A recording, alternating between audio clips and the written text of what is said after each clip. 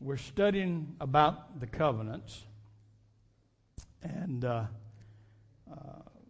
how God moves in covenants. And tonight we're going to be talking about the Mosaic covenant. The Mosaic covenant. I'll begin by giving you a little background. The Mosaic covenant was a conditional covenant. And there again, if you'll recall, and when we first started this, some covenants are conditional, some were non-conditional. There are more that are conditional than they are non, but nevertheless, there are some that are non-conditional. But the Mosaic covenant is conditional. There's conditions for it. That was based upon people keeping the law God gave Moses. Moses was the agent. We've been telling each covenant that we had who was the agent of the covenant. Moses was the agent of the covenant. And the punishment for breaking the covenant was death. The punishment for breaking the covenant was death. There was no mercy under the Mosaic covenant. And I hope I can get there. I want to give you one example. I hope I can get to it, but let me quit rambling maybe. The covenant is based upon the 10 Commandments. That's what the foundation is, but then it branches on off that covers a lot of other things too. Exodus chapter 20, and reading down the first 17 verses, and God spake all these words, saying, I am the Lord your God, who brought you out of the land of Egypt, out of the house of bondage. You shall have no other gods before me. You shall not make for yourself a carved image. I'm reading from the New King James Version. Any likeness of anything that is in heaven above, or that is in the earth beneath, or that is in the water underneath the earth, you shall not bow down to them nor serve them. For I, the Lord your God, am a jealous God.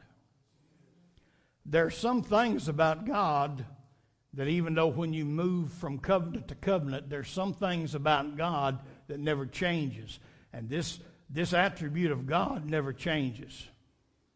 He always has been a jealous God, and he always will be a jealous God. Hallelujah. Amen. He's a jealous God, and that will never change. Notice what he said. I'm a jealous God, visiting the iniquity of the fathers upon the children to the third and fourth generation of those who hate me. My. But showing mercy to thousands, to those who love me.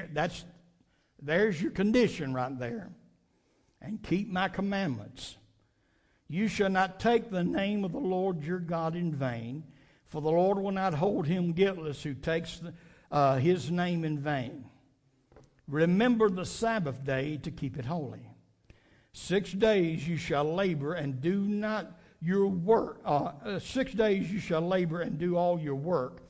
But the seventh day is a Sabbath day, Sabbath of the Lord your God.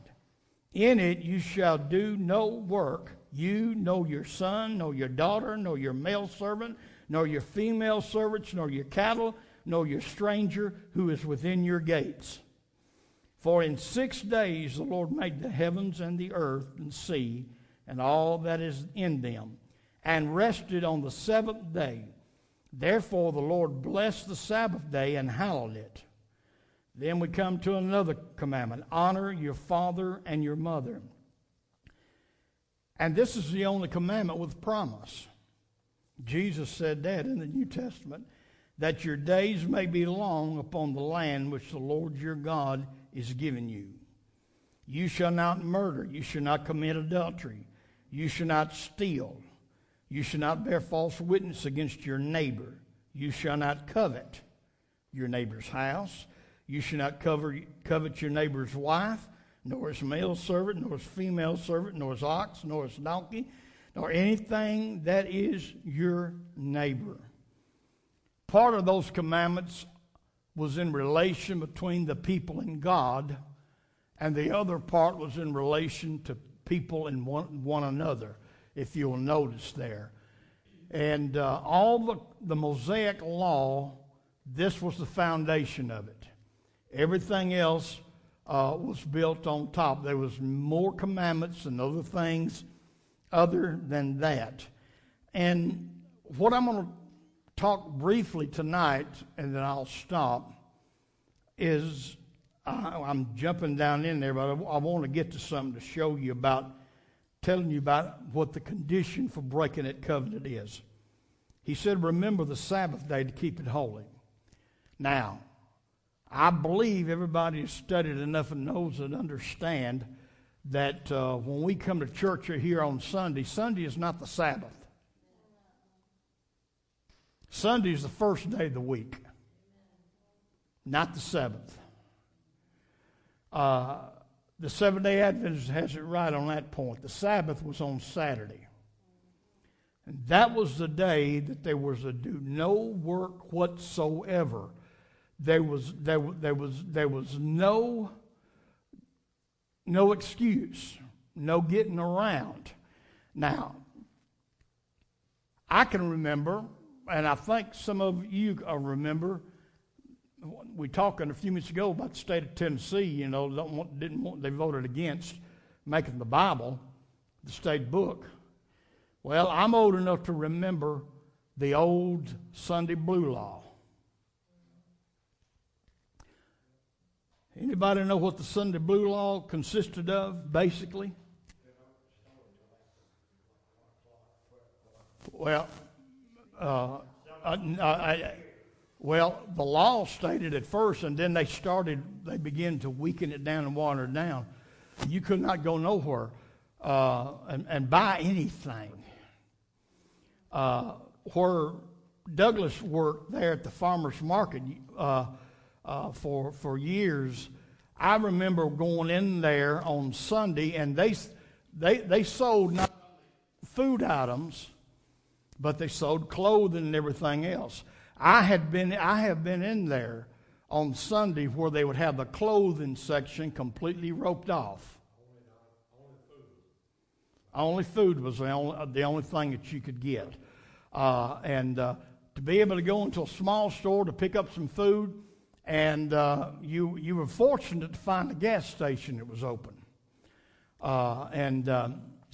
But that was part of how this nation has changed from what it used to be to what it is now. Now, this thing about remembering the Sabbath to keep it holy, and I told you that the penalty for breaking is death. I want him to put up Numbers chapter 15, beginning at verse 32.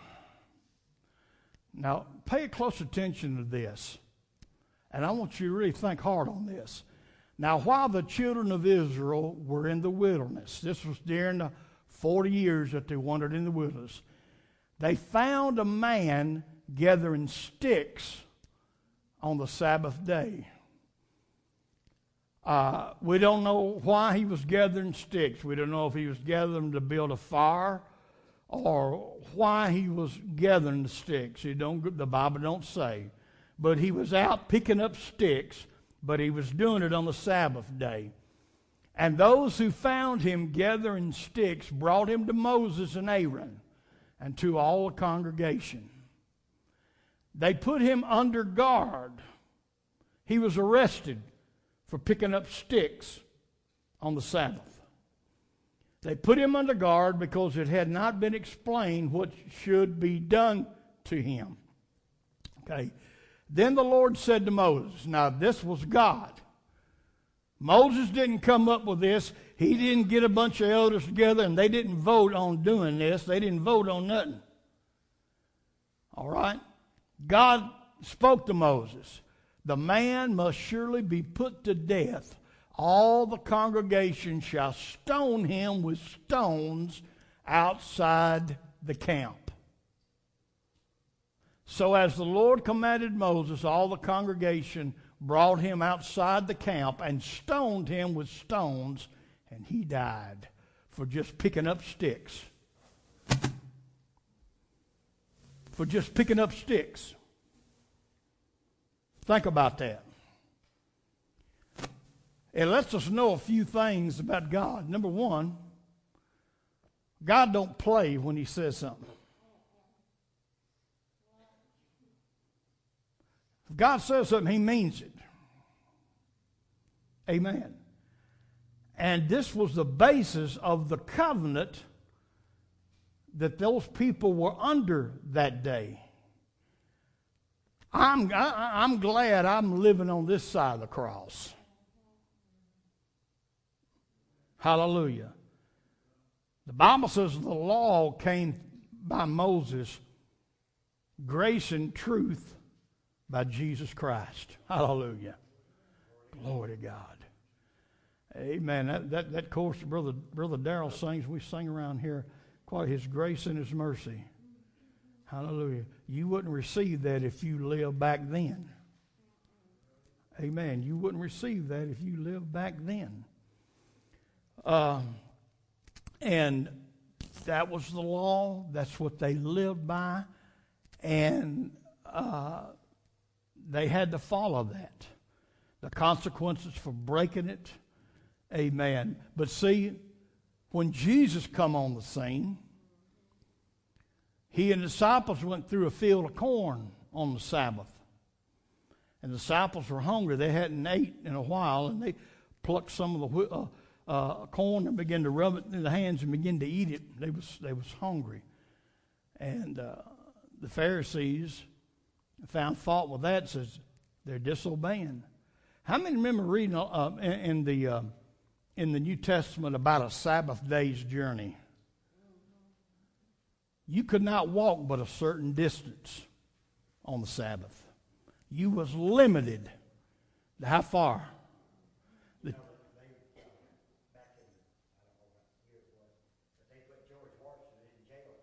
Yeah. For riding a horse on the Sabbath, carrying some messages. Wow. Now I'm a history buff, and I studied history. I hadn't picked that up. Now that sparks my interest there. I'm going to have to investigate that. That sparks my interest. Wow. But here's the issue. God don't never change, but his methods for dealing with people does. Amen. And you hear it said a lot today that the message stays the same, the method might change. And some of our methods we have to change so we can reach this generation. Amen. And the problem with a lot of people is they want to go back to that covenant and take some things and implement it into the covenant that we're under today, but it don't mix. It's like oil and water. It don't mix. And a lot of people have a problem understanding. And there was a question that was asked, and I hadn't had this past Sunday, about a particular scripture out of the book of Deuteronomy. And I was hoping he would be here tonight. I was going to talk to him about it, but he's not here tonight. And when I went home and I looked up the scripture that he gave me, it was really one of those far out things. But the first thing that I need to tell him is that's something in Deuteronomy that we don't even have to worry about because we are not under it. Amen. Now, Sister Darlene, stand up. Now, turn around where everybody can see you. Okay. I like the saying of her shirt there. But do you know under the old law, and you will find this written in Deuteronomy, that they would break the law if people wore garments of diverse colors. You could not wear garments of diverse or many different colors. See, she's got green and red and black. Okay, that was part of the law. And people who want to try to go back and put that upon people are what we talk about legalistic. And I'm gonna be honest with you. When I came out of the denominational world, I came under was as legalistic as you can get. And we have a tendency that if somebody gives you truth and helps you understand truth that you've never seen before, you have a tendency to want to take everything that they say. But that's not always the case. It's not always the case. And I felt myself battling for many years because I was a kid. I was still a teenager, and a lot of things that I picked up, I was shaped through some legalistic ideas. That particular church that I was baptized in Jesus' name in, you never would see a man, or a man especially, wearing a colored shirt to church. They always wore white. They didn't wear ties because ties was considered for somebody to be proud and boastful. Solid white shirts, collars down to here, buttoned up, the top collar always buttoned. Always buttoned. And a whole lot of other things. The pastor of that church, a few years later, his wife got ill. And she got sick. I forget what it was, but I do remember whatever it was that she was sick with. She could have went to the doctor and got treated, and it was nothing. She would have been all right, but he let her lay there in that bed and refused. Different members of the church finally gave in and tried to get him to go and take the first lady to the. Finally, she got so bad as trying to get him to take her to the emergency room. Wouldn't even do that. And she wound up dying over something that was really ridiculous. Really ridiculous. I remember one guy preaching that in those circles that I went to years ago. He preached that same thing. You wasn't having faith in God if you went to the doctor. You don't trust God. You do not go to no doctor. And he would brag. He would brag and say, I ain't even as much as taken an aspirin in so many years. Huh. It turned out to be like my daddy said, coming home from that service one night. And by that time, he was up in his 70s. He said if he lives to get old enough, he'll take some aspirin. And as time went on, 25, 30 years passed, you know what? He had a medicine cabinet full of medicine, going to the doctor regular. And suddenly he got a new revelation that it's all right to go to the doctors. It's easy to talk that stuff when you're young and healthy. Amen. But folks, thank God for grace. Now, we're going to get into this a little deeper next week. I'm going to stop it right here. There's a lot more that I want to talk about this, because this issue of trying to mix the law and grace is something that many still have issues with today. And I remember Bishop Carl Langle making a statement. He went for years, that brother did, and traveled over the country, and he'd get one, maybe two, to come to the altar and get the Holy Ghost and all that. And I never will forget when he came over there, Brother Hales. He got up and said, he says, he was seeking God because it seemed like he was traveling so many miles and wasn't accomplishing a whole lot. So he prayed and he fasted and sought God, and God gave him the answer. He didn't like it, but he said he started doing it. And at that point, the very next year, he baptized over 700 people in Jesus' name. You know what God told him? God told him, you preach too much condemnation. Start preaching more grace. You preach too much condemnation. Start preaching more grace. Hallelujah. Even Jesus said he didn't come to the earth to condemn. Amen. But the world through him might be saved.